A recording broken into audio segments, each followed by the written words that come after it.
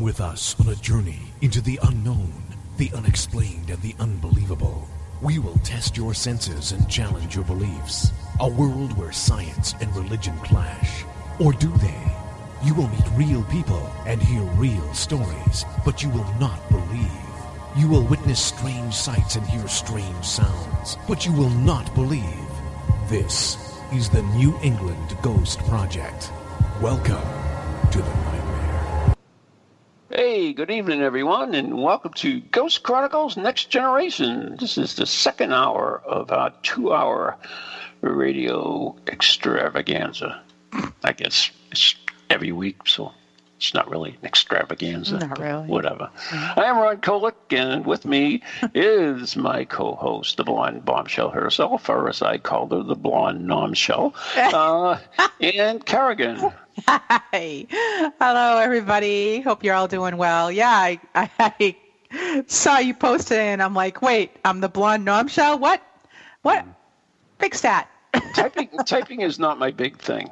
I noticed that. Yeah, I have big problems with it. Sometimes I edit things 3 or 4 times, of course, after they've been published. Because my brain just goes, I just go way ahead and I just type stuff out and I have no clue. Anyway, it is what it is. All right, So, that's true. All right, so you are all excited? Am I excited? Yeah. For what? Well, huh? For what? The show? It's a big event coming up. Oh, the wedding? Yeah. No, it's only a couple of days. It'll be National Bikini Day. Oh, joy. I thought so. Yeah. I thought. How could I forget National Bikini Day? Every woman's favorite day. Oh, God, no. Yeah. Yeah. I don't know. Some people really go into it. I'm sure all those beautiful young girls with bikini And butts. some of them shouldn't go into it. So should not. Oh, no, I'm sir. just saying. Oh, man. I was recently in Virginia Beach and saw things I can't unsee. That's all I have to say. I mean, Yeah. I get it. You're comfortable. If you're comfortable in the skin you're in, I know. go for it, girl. But it doesn't mean I want to see all of your skin. I don't. I'm sorry. But whatever. Whatever floats your boat, I guess. John says I should add another hour to the morning show. I don't think so, John. I mean, I get in enough trouble in the morning show as it is in 1 hour. In 2 hours, I don't know. I don't know how many more people I can. It's like get a yeah. Plus, No. Roxy would probably kill you. Who? Roxy. Isn't she still do the morning show with you? No, she doesn't do the morning show. She hasn't done a morning show in 3 months. Oh, well, how am I supposed to know that? I don't know. It's not like I listen to it. That's not my problem. That's not my problem either, thank God. You should. It's an amazing show. Lou and I, and we had Steve on last Monday, and yeah. Oh, well, I'm Yep. sorry. I didn't know she hadn't been there. Yeah, she hasn't been on for 3 months, anyways, at least. Oh. But anyway, so moving right along, we don't have a guest today. I saw that. I noticed that. Yeah.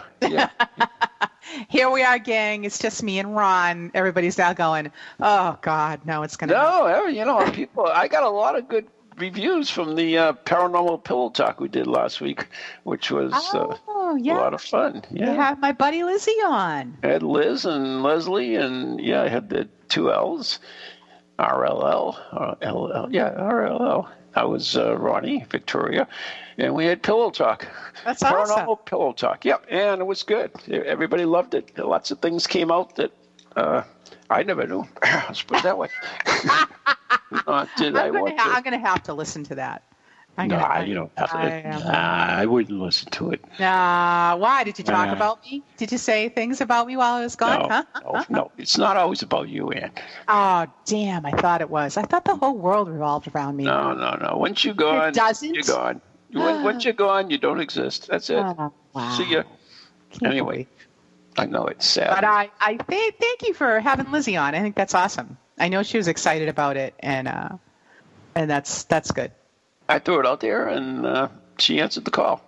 Nice. So, There you go. Anyway, lots of exciting things happening, of course, with this whatever we're doing.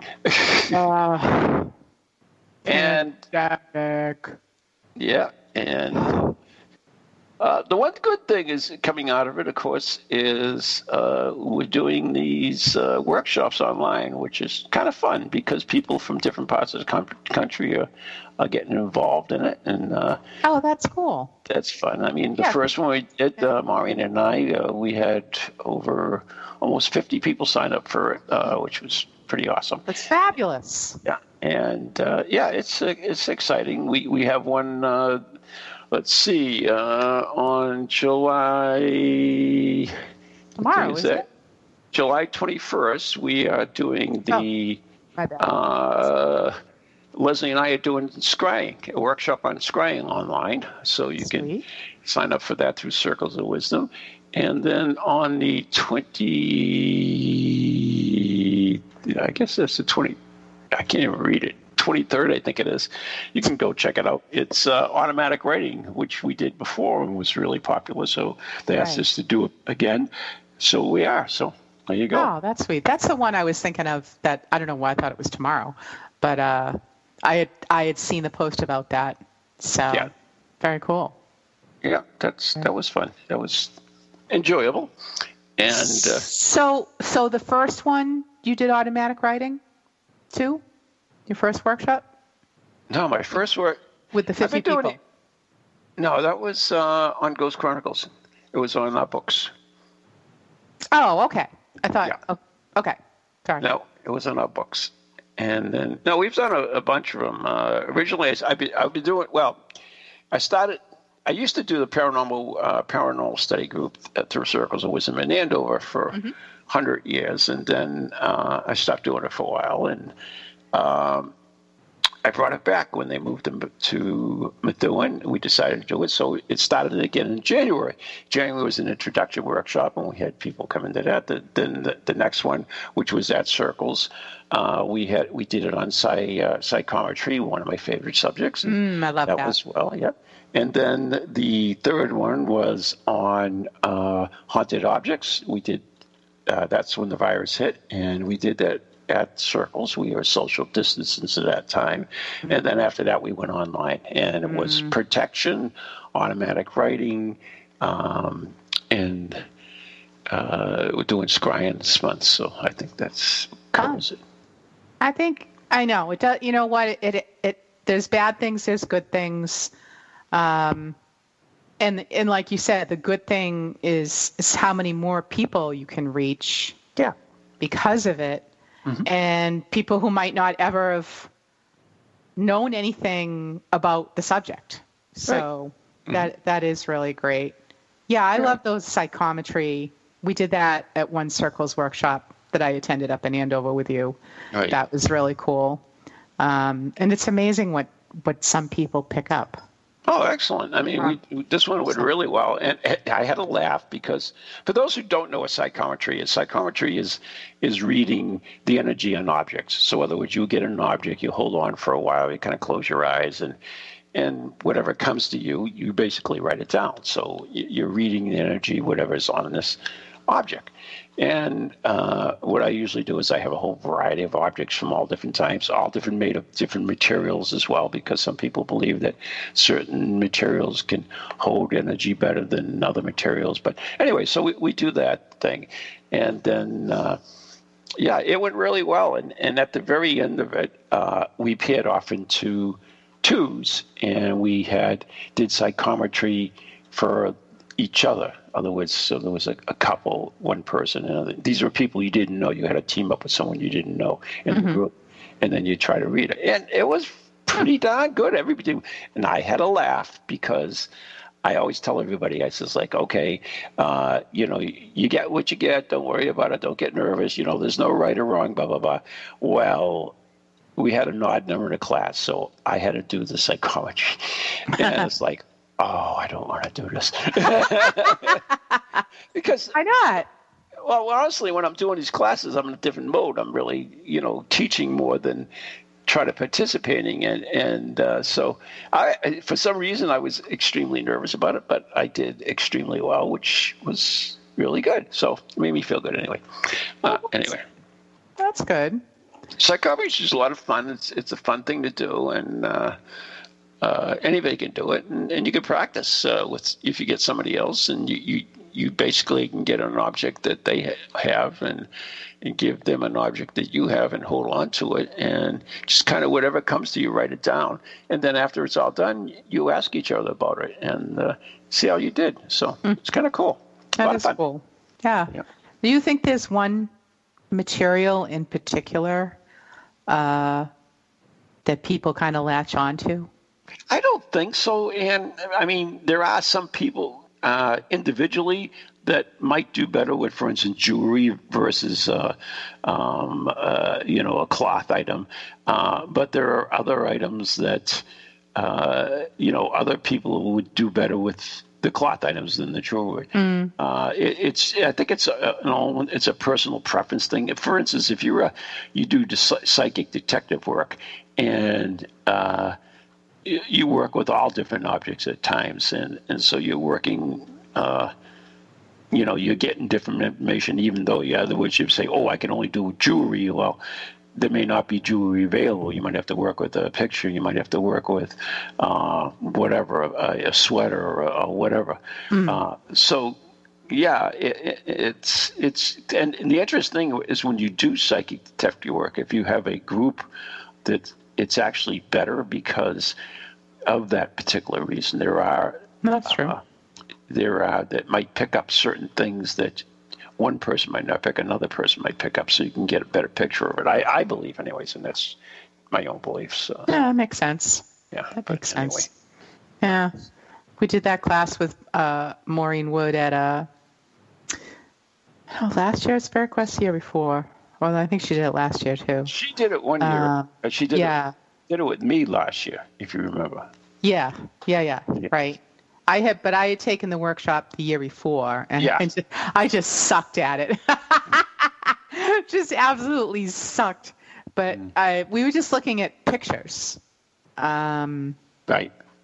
So you looked at the picture of the person and then just wrote down again whatever you got.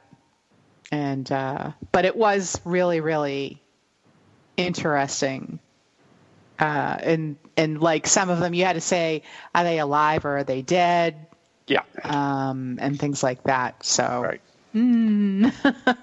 I was not good at it, but it's enjoyable. I like doing it anyways, because it's learning is basically what it is. So I'd rather have an object. Right. I would too. I really do. I love psychometry. There's another one called photoscrying or photopsychometry, basically, and that's just reading a photo, which you did, I guess, the time before. But there are a lot of different things you can do and thing. Now, people are still bugging me about Spirit Quest. We're not having Spirit Quest. And I spoke with DZ Pack. As you know, I have not put tickets on sale. And it looks like I will have Spirit Quest this year, but it will be limited, extremely limited to the number of people. So, right. We are going to have Spirit Quest this year. Great. For those who keep asking me about it. So if you really want to get in there, folks, bug them. I will be putting tickets on sale, I guess. So that's the only way to tie it down, because then we are going to restrict the number of people. And of course, it all could change. We don't know. But that's what we're looking at right now. So anyway. Everybody wear your mask and behave. Okay? Yep. Listen, folks. I'm going to put this out here right now. My daughter's getting married September 18th. If anybody doesn't wear their mask and you screw this up, I am going to be beyond myself. So wear your mask and wash your hands and whatever you're supposed to do. Okay? Yeah. All right. That's my little public service announcement. Good for you. So we're having a wedding. I have to kill somebody to do it. You find a venue. No, and it's outside. It is outside. That's a great thing. It's a tent. It's tent. Big tent. Mighty big tent. So, anyways, it's gonna happen. So that's There you go. That's all I have to say. Throw it out there. That's right. Positive energy. Throw it out. All I've been saying. I'm like, oh, we're having a wedding. Yeah. So there you go. 2.5 years in the planning, we're not going to have this little pandemic. God help us. Yeah. So many people, so many brides and grooms have suffered. Oh, yeah. It's sad, but Breaks my heart. Yeah. it doesn't matter to me. Be honest with you. Yeah, I know. I know it doesn't. My wedding was a blur, so whatever. I look back now, it's like, okay, yeah, it's whatever. Like 100 years ago, so. Yeah, exactly. So it's like, it's more who you marry than how you get married, the way I look at it. So. Oh, so yes. Anyway. Yes. So we should talk a little bit about the paranormal. You said in the email that you might have some weird stuff still left for me. Oh, I just got some weird stories that I see weird stories and I tuck them away. Do you really? Put it in my saved. I see them on Facebook and I'm like, oh, I'm going to save that because some night we're not going to have a guest and I'm going to need to have something to talk about. That was clever. So I just, bing, you can just save it. Yeah, I guess so. Yeah, why not? So do you have one of those little gems for me right now? I have a little gem. I do right now. Cool. So this is called the Charfield Train Disaster Children Mystery. What? Charfield Train Disaster Children Mystery. That's what it's entitled. Hey, I didn't write Seriously? it. Yeah, seriously. Wow. Okay, so on October 13th, 1928. Of course, October 13th. Why Which not? was a Friday. Probably was. A mail train carrying 60 passengers was making its way from Leeds to Bristol, but never reached its destination. What? Thick fog obscured a red signal at the Charfield railway station in Gloucestershire, and the train crashed into a freight train. Ouch. Gas used to light the carriages ignited, and 4 carriages were burnt out. The driver of the mail train was charged with manslaughter, but was subsequently acquitted. 16 people died in the crash, including 2 young children, a boy and a girl, who were so badly burned they couldn't be identified. Oh. No one came forward to identify the children, which in itself was strange, but the mystery deepened after a memorial was built in remembrance of the victims. A woman dressed in all black would visit the memorial several times a year, including every anniversary of the disaster, until the late 1950s when she presumably passed away herself. On that occasion, a member of the media tried approaching her and she ran off and wasn't seen again. There are numerous theories and myths as to the children's identities, including that they were illegitimate children of a royal family whose existence and deaths had to be hushed up, that they had been abandoned by their mother and put on the train, that the bodies were those of 2 waifs, orphans who used to sleep under the railway bridge where the crash occurred, or that they were actually adults of short stature, such as jockeys, or couldn't say midgets apparently, or even that there had been no children on board and that the remains were actually ventriloquist dummies. However, according to the inquest, 2 young persons were among the dead, and a porter who had inspected tickets at the Gloucester station, the last stop before the crash, recalled seeing 2 young persons of reasonable means traveling unaccompanied. To this day, there are sightings of the ghosts of the 2 children standing hand in hand near the crash site. That's Really? pretty weird, huh? That's kind of cool, actually. I wonder if Steve knows about that. Well, why would no one come forward and say, hey, my kids were on the train? I mean, it's definitely suspicious. I think so. It could Don't be, you? yeah. I mean, it could be any of those things. I don't know. Really, really strange. But it's a mystery. That's why it's a mystery. And they're reporting hauntings in that area? That's what it says. Wow. Yeah, that's what it says. I'm trying to see if there's any comments on here about it. I don't see anybody with anything to add. So, yeah. Well, this is an interesting story in itself. This is another one. My grandmother stole an ancient mummy hand from Peru and brought a terrible curse home. Great. Why? Well, I got to hand it to you, Ron. I like that. When I was a kid, my grandmother lived with us. Now we always have had paranormal in the house, paranormal activity in the house. But it has really intensified when I was around 8. It was only recently when I put the 2 and 2 together, and I'm pretty sure why the activity increased. She always would go on trips around the world. Back in the 70s, when I was 8, she went to the Amazon with my aunt. One day, they went to an ancient burial ground, the ruins of Peru's Chachilla Cemetery near Nazca.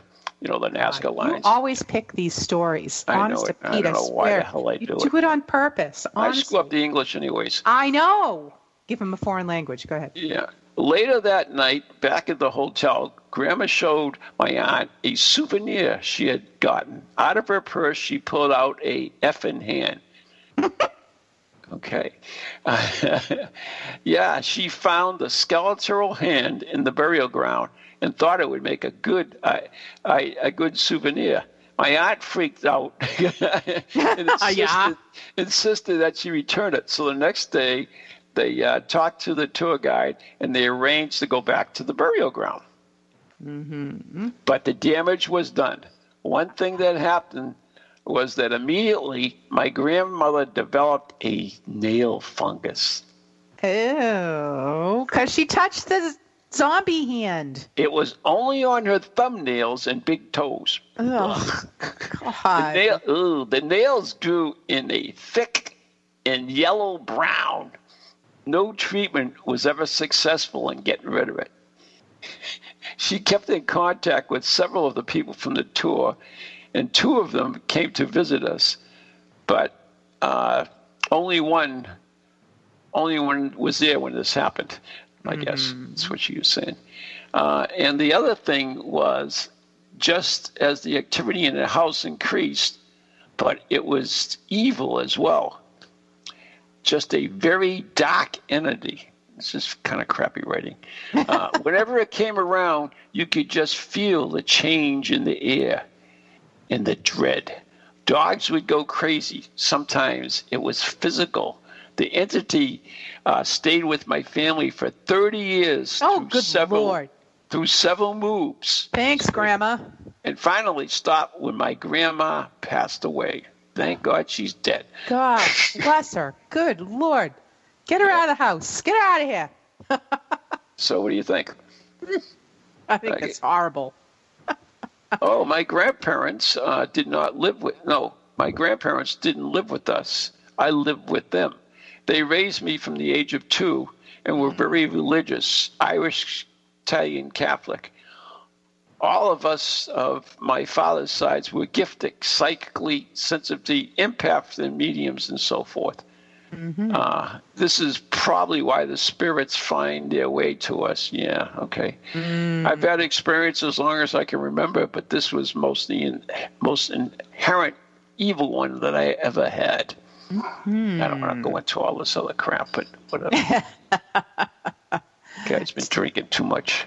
Dysfunctional. Oh, she saw. Wait a minute. Ooh, I like this one. Okay. So this went on for several years. And now another scary thing is that my grandmother would often see something running in my room. Oh, God. I always knew when she'd see it because she'd call out my name, kind of a questioning inflection, but with an edge. What the hell kind of writing is this? I don't know. I'm trying to make head or tail of it, and I'm not. I am too, and I'm reading the damn thing. And then something would happen. Something would get knocked over or move in my room or sit on my bed. Oh. My dogs would go crazy. And at least a couple of times I was pushed out of my bed. I'd go running and screaming. But then brush it off, and everything would go fine back in the room. Now, here's what completely disturbs me and will probably disturb you too. And by the way, yeah, whatever. The description my grandmother gave me of this thing was it was half man and half goat. It was a satyr. Satyr? How do you say it? S-A-T-Y, that mythological. How about a goat man? Goat man. That works. Goat man. Yeah, we're running out of time anyway. Yeah. I know it. So I can't believe the show's gone. Where the hell did it go? I don't know. Just chatty. I guess so. Anyway, today's show is brought to you by Circles of Wisdom, 386 Merrimack Street in Methuen, Massachusetts. And by the way, if you go to circlesofwisdom.com, you can check out my workshops there as well and join me online. Also by the Gallant Messier Family Law Group on 15 High Street in... Oh, wait a minute. The show's not over. It's only halftime. Yeah.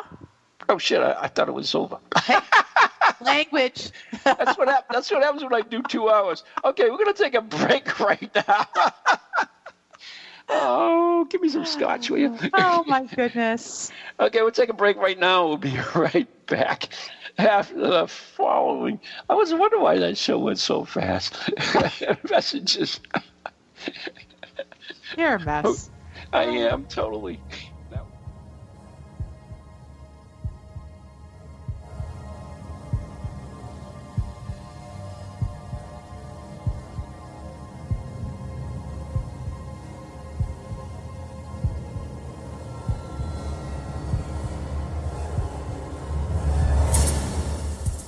Do you have a paranormal event, book, or something else you want people to know about?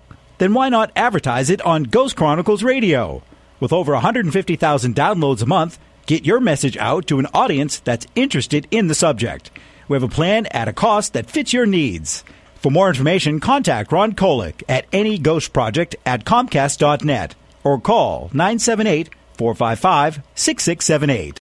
Hello, can you hear me? My name is Harry Price. I am speaking to you via the medium of the Ghost Box. Many of you will know I carried out the first live radio broadcast from Haunted House way back in 1936 for the BBC. Now, thanks to the wonders of modern technology, I am still able to keep abreast of 21st century ghost hunting by listening to Ghost Chronicles International on TogiNet, ParaX Radio, the Ghost Channel, and even on something called a podcast. Two splendid chaps host it. One is an American who calls himself New England's own Van Helsing, although I have discovered his real name is Ron Kolick. The other is Stephen Parsons, and he's a paranormal scientist. Well, mustache, I'm required elsewhere on something called a K2. But don't forget, I'll be listening in every Tuesday from 8 o'clock in Great Britain and 3 o'clock on the American Eastern Seaboard. I trust you will join me there.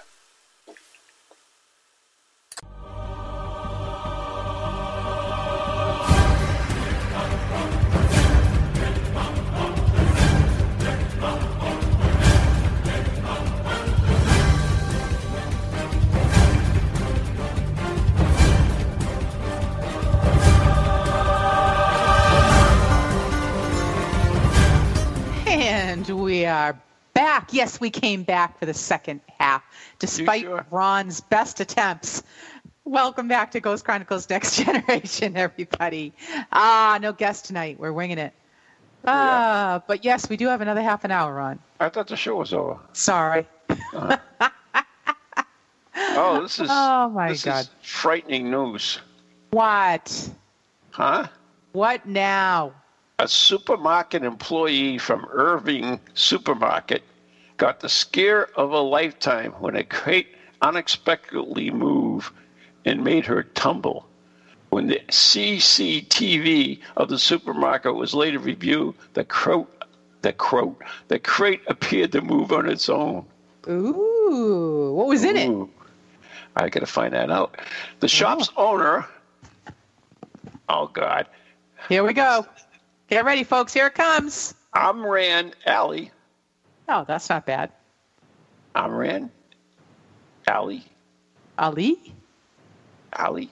A-L-I. Sally, Alice, Ali, Papa. Took to social media with the CCTV footage and joked that the trick was played by the supermarket's ghost, who he called Stacy. Amram, I don't know why that. Amram Ali also reported that staff members was unharmed, but appeared to have a sore butt. The phenomena of the trickster ghost is not new. For decades, there have been many stories about unexplained pranks, some more harmful than others. Here are some examples. Okay, we got more examples. The story of the Silk Road spirits is not a new one. It is said that the deserts of Uzbekistan are home to evil spirits who love to confuse travelers and even steal their provisions. Unfortunately, there are reports of travelers making their way into the desert and never returning. Even though... Well, it is a desert. Yeah, even those could be attributed to the desert. Yeah. Crap. Okay. No crap. No kidding. Yeah, anyway. An author by the name of Carrie-Ann Flanagan Broski. I don't know. It doesn't sound that hard, but anyways, yeah. Carrie-Ann Flanagan Broski. What kind of name is that? Flanagan. Not Flanagan, it's Flanagan. Whatever. Broski. Close enough. Broski. Yeah. Hey, Broski. Anyway, she had a joke played to her in 2006 when accompanying a paranormal investigator by the name of Joe Giaquinto. She found herself interviewing the owner of Lloyd's Antique, which was believed to be haunted. When she went in with a healthy dose of skepticism, she soon changed her mind. According to the owner, the ghost of his uncle Levi had a love for practical jokes. And even though the property was a non-smoking area, visitors could regularly smell cigar smoke on the premise. Uncle Levi tends to know things from... What?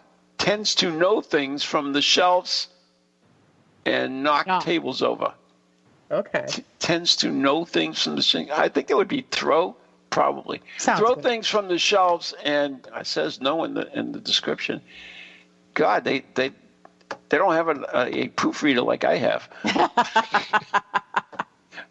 They're lost. Yeah, once the interview was over, Joe, the owner, invited them to take a look upstairs and joked maybe Uncle Levi would throw something at them. The author laughed at the notion and headed up the stairs to look through some old photos. When she tried to grab her own digital camera to take some photographs, it mysteriously dropped.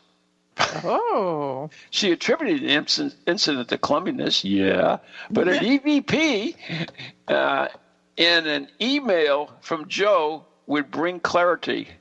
I honed right into the camera episode, which I thought would be a good starting point. Since I asked Levi to talk to us afterwards, the best EVP is when your camera is crashed and something like, "Oh, Levi, was that you?" Right after that, you hear a guy go, "Psst."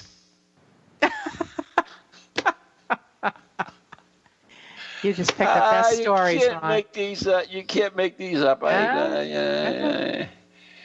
that was so good. I hope you have something better than that. I think I do. Yeah, well, anything's better than that. No offense. Yeah. So, speaking of pandemics, right? Sure. Do you know what a plague doctor is? You know those plague doctor masks where they have like a big beak and they're kind of leather and goggles. They're really funky looking. I never realized. I always just thought that this was just something that somebody like pulled out of a movie or made up or whatever. Yeah. So the plague doctor. I saw this article about the plague doctor. Like a disc jockey? Beak masks. The plague doctor, jockey? Sure. DJ? Yeah. Okay. Like Sure. Sure. I don't know. So the plague doctor's beak masks are an image that many people instantly recognize but know little about. That's me. With its elongated beak and dark, soulless eyes, have long been replicated in costume shops around the world. Indeed, so frequently are these masks worn at parties, one might be tempted to think it is design entirely imagined by mask makers for such occasions. Of course. But as to where the actual mask originated and what purpose it served during a plague outbreak is often less well known. I think I'm going to start wearing one of these suckers. I'm going to tell you that. Okay, although the plague ravaged Europe in the 14th century, killing nearly 2/3 of its population, the earliest textual description of the mask dates from the 17th century. Charles Delorme, chief physician to Louis VIII and likely inventor behind the design, wrote, Sure. "The nose is half a foot long, shaped like a beak, filled with perfume with only 2 holes, one on each side near the nostrils, but that can suffice to breathe and carry along with the air one breathes the impression of the herbs enclosed further along in the beak. Under the coat, we wear boots made in Moroccan leather or goat leather from the front of the breeches in smooth skin that are attached to said boots, and a short-sleeved blouse in smooth skin," I don't know what that means, "the bottom of which is tucked into the breeches. The hat and gloves are also made of the same skin with spectacles over the eyes." So basically, you want to think that he was trying to protect himself against the germs by wearing something akin to a modern-day biohazard suit. Mm-hmm. However, a coherent germ theory did not emerge until the mid-19th century with the experiments of Joseph Lister, Robert Koch, and Louis Pasteur. That said, Delorme was trying to protect himself against something he believed was just as insidious and just as dangerous as we understand germs to be today: miasma, or poisonous vapors associated with decomposition and foul air. Delorme imagined that the herbs stuffed in the end of the beak would purify the air and prevent the plague doctor from breathing in the miasma, while the leather overcoat, breeches, boots, and gloves would ensure that the skin was not exposed at any time. The hat was that which was typically worn by physicians during that time period, and therefore served purely as a symbolic purpose. It's a really cool hat, though, I have to say that. Okay. The wooden cane, because the plague doctor always has a cane, the wooden cane, on the other hand, was likely used to keep patients at a distance or else direct caregivers on how to move the bodies of infected victims during examinations. How's that for social distancing, right? They cool. just carry a great big old 6-foot stick. It was not used, as some suppose, to beat away the rats who are today widely believed to have carried the fleas which infected people with the plague. It's difficult to know how widely used the plague mask was in the 17th and 18th centuries. Most physicians fled the city during outbreaks, leaving the dying to fend for themselves. Those who did remain behind rarely mention it in their writing, making the mask all the more elusive to historians. Today, the plague mask lives on in the imaginations of artists, writers, and filmmakers. Through them, it has been transformed into something altogether different. For the plague mask, which was once used to ward off death, has now become the very symbol of it, which I would agree with. You see one of those suckers coming at you, you're like, oh, I'm going to die. Punch you right in his nose. Little beak. They're really, really cool, though. All the different, I've gone to any number of Halloween parties where someone has been totally decked out in one of these. They're really cool. It's very steampunky. Yeah, it is, really. Very, very Whatever happened to steampunk? It's still out there. Is it? Yeah. I miss it. I thought it was cool. Yeah, I did too. We'll just have to get back into it. That's all. Yeah, we'll have to do a retro show. Okay. Might as well. I don't know what else we're going to do. I would think we would be able to start doing shows reasonably soon. That would be nice. We'll just sit a little further away from each other. Thank God. We're probably 6 feet away from each other between the table and No, everything. I was just thinking, I've got a way now. That's a good idea. What? So, with this social distancing thing, right? Uh-huh. You're supposed to be away from people, right? Mm-hmm. So I'm going to come up with one of those, a bra that like they have from Bette Midler and Madonna used to wear, the big pointy ones, but make them, 6 foot long. Of course, they'll actually need the extra under harness thing and over. But then, you could get people 6 feet, keep 6 feet away from you with these pointed protrusions. Really? How are you think? supposed to remain standing upright? Oh, no, because it's made with this special harness so that it pulls back on your shoulders. It's actually be good ergonomic for you. So you'll actually end up with a better posture of it. Yeah, okay. It will, Sure. because it'll have extra under bra support. I'm going to go with my 6 foot plague doctor stick. Okay. That'll keep people the hell away from me. I think, okay. You could actually, if you want to make sure, you could put a little poison on the tip of the bra. All right, sure. I'm just saying. Whatever you say, Van Helsing. Mm-hmm. Mm-hmm. That people can wear it on National Bikini Day. Yeah, absolutely. Right? You really have to. No, you couldn't wear it on. But you need no, because you got the harness and everything. It would be kind of like no. I'm just saying. All right. Whatever you say. This is an interesting story, and it's occurred on December 13th, 1943. Oh, there it is again. The 13th. Oh my God. Isn't that amazing? Isn't that just... How that keeps happening. It is. It's amazing. In the early morning hours of Sunday, December 13th, 1943, a B-24 Liberator took off from Westover Air Force Base in Chicopee, Massachusetts, for a training flight in preparations of an overseas duty. It was never seen again. And it was never seen again. There were 8 men on board, 2 officers and 6 enlisted men. And they give all their names and where they came from, so I'm not going to go into that because you know me and names. Yes, I do. It is believed that the aircraft assigned to the 759th Bomber Squadron, which was stationed in Westover at the time, was leaving for overseas duty in January 1994. But sadly enough, didn't happen. They disappeared. Oh, no. Isn't that sad? Oh, that's the end? Yeah, that's it. Oh, okay. Yeah. Disappeared. You never found it? Never found it. Huh. I interviewed this girl. In fact, she wrote a book, which is kind of cool, Haunted Hikes. Mm-hmm. And it's all about New Hampshire. And one of the hikes, you can go see the wreckage of a World War II plane that's crashed into the mountain up in New Hampshire. It's still there. Neat. Wow. That was a cool book. I wonder what I did with that. It was great because the cover of it was the state of New Hampshire, but it was made like glow-in-dark paint, so it would glow at night. So I found it great at night. Like you could put your beer down in bed if you were watching TV or something, and you could see it easily. So that's... yeah.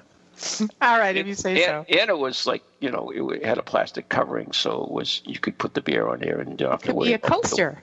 Exactly, that's what I'm saying about. It was the state of New Hampshire, which covered the whole thing, glowed in the dark, so you could put your beer on it, and it was plastic covered, so you didn't have to worry about ruining the book. So it was a perfect, ideal thing. You're sitting in bed and put your beer down there, or your Morgan and Coke, and there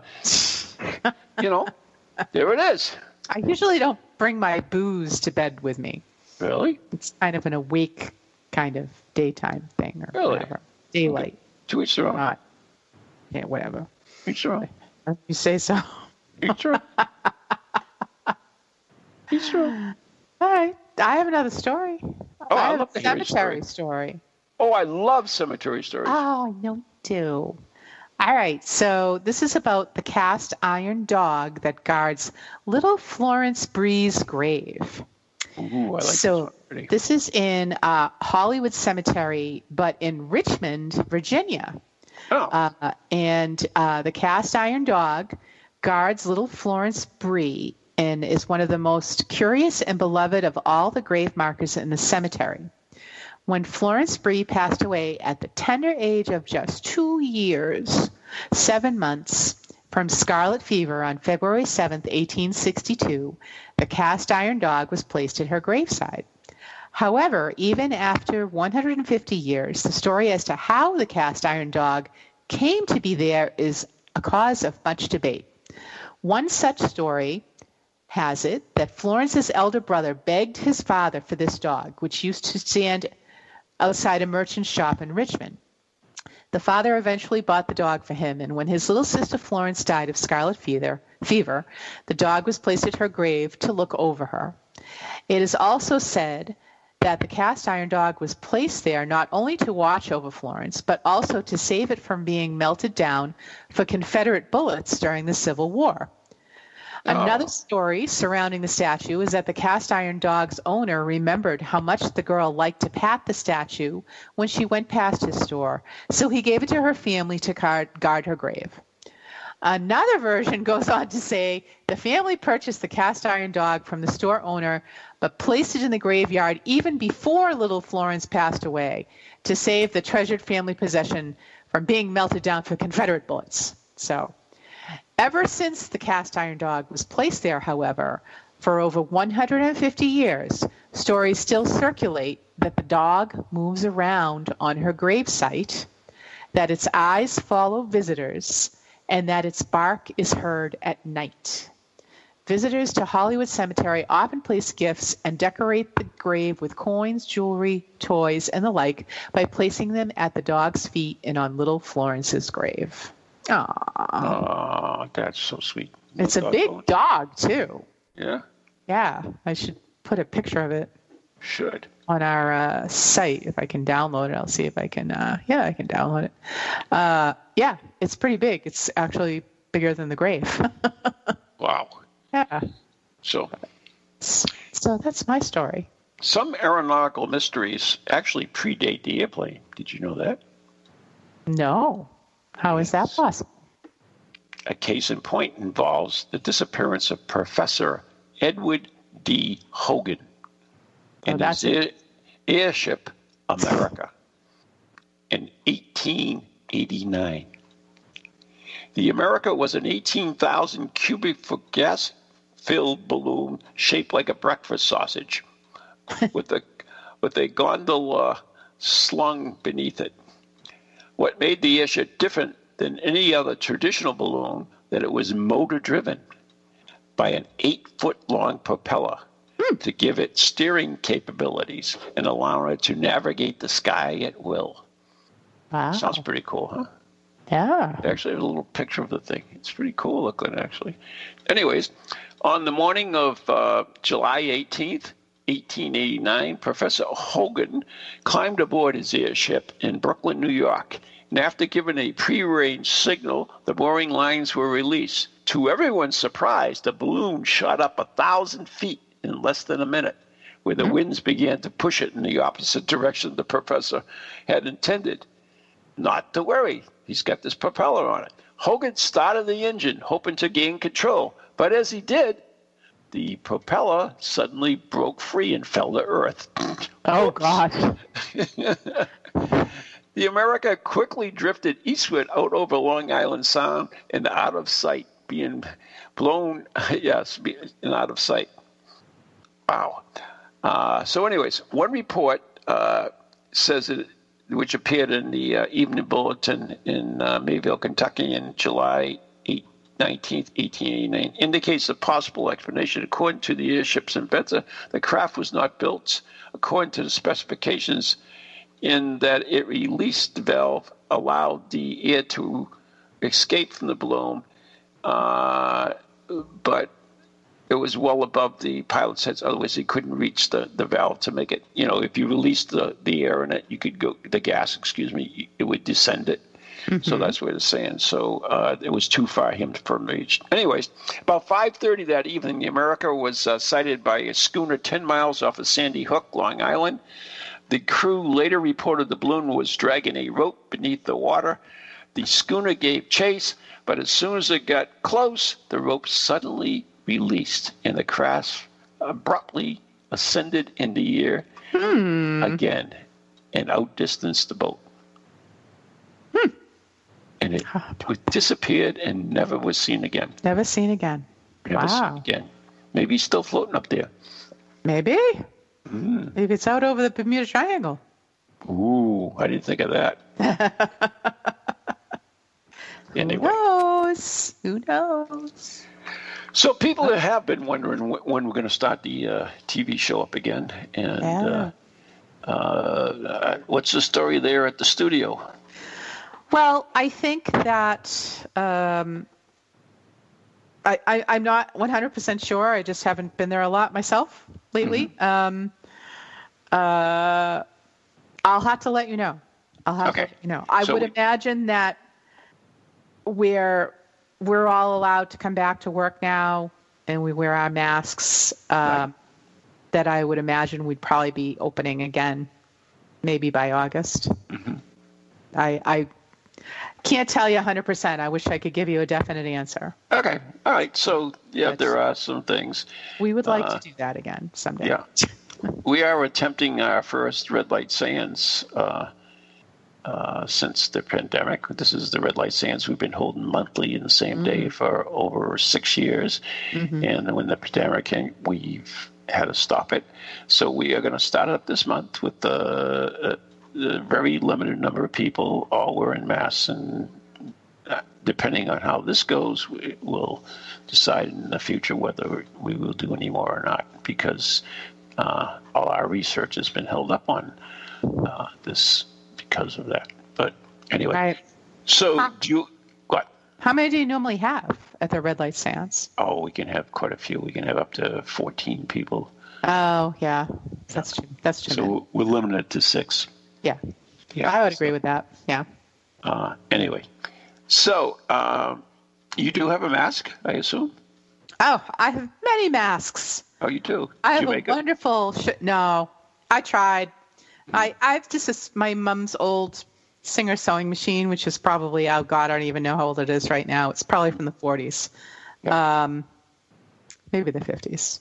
But anyways, I tried to make one. I'm not I can make a pillow, but that's the full extent of my sewing. And I can, hem pants. But no, I have purchased or friends have made me masks. My good friend Sherry made me a bunch of masks. My good friend Sue made me a mask. Any cool ones? Yes, I have a sugar skull one.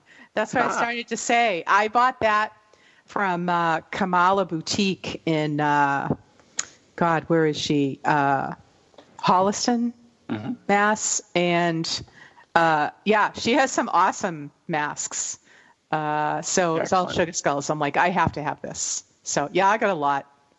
I have the bride and the groom from De Puerto, whatever the hell it is, the Day of the Dead. Dia de los Muertos. Yeah, that one there. Nice. Yep. It's the bride and the groom skeletons, of course, in my mask. Where'd you get that? My sister-in-law made it for me. I have like 3 of them. They're very colorful and black background, and the skeletons on them. They're very, very cool. Can you get one for me? What? Please? Can you get one for me, please? Yeah, I'll breathe in it first. Just nail it to me. Don't breathe on it. No. You're not getting it. Anyway. I don't want yours. The question. So here's the problem, though. After many months, our church opened up, so we were allowed to go back to church on reservations. Normally, we can have about 600 people. There were 50. So 2 weeks ago, Jan was asked to do the reading in church, and there was one spot, and I managed to score that for the Mass. So we went to Mass for the first time, so I wore my mask, and I did wear my mask, which is the Day of the Dead mask. Yes. And I was just wondering if that was apropos. I says, I'm not sure if I should be wearing this. And then I went to a wake just a couple of days ago, and I wore the mask again with the skeletons on it. And just what's your thoughts on that? Am I over the edge on this? I don't think so. No? No. Okay. I don't think so. I wear mine everywhere. I compliments it on all the time. I mean, Sugar Skull, she's a Sugar Skull. I mean, it's whatever floats your boat. All right, we've run out of time. For real this time. For real. You sure? You sure? Yep. We want to thank everyone for listening. Of course, today's show is brought to you by Circles of Wisdom, 386 Merrimack Street in Methuen, Massachusetts, and the Gallant Messier Family Law Group, 15 High Street in North Andover, Massachusetts. And it's good to hear your voice again. Yeah, you too. Hey, everybody have a great 4th of July. Be careful out there. Yeah, wear your mask. Wear your mask and wash your hands. Yeah. So, love you good all. night. Good night and God bless. Stay safe.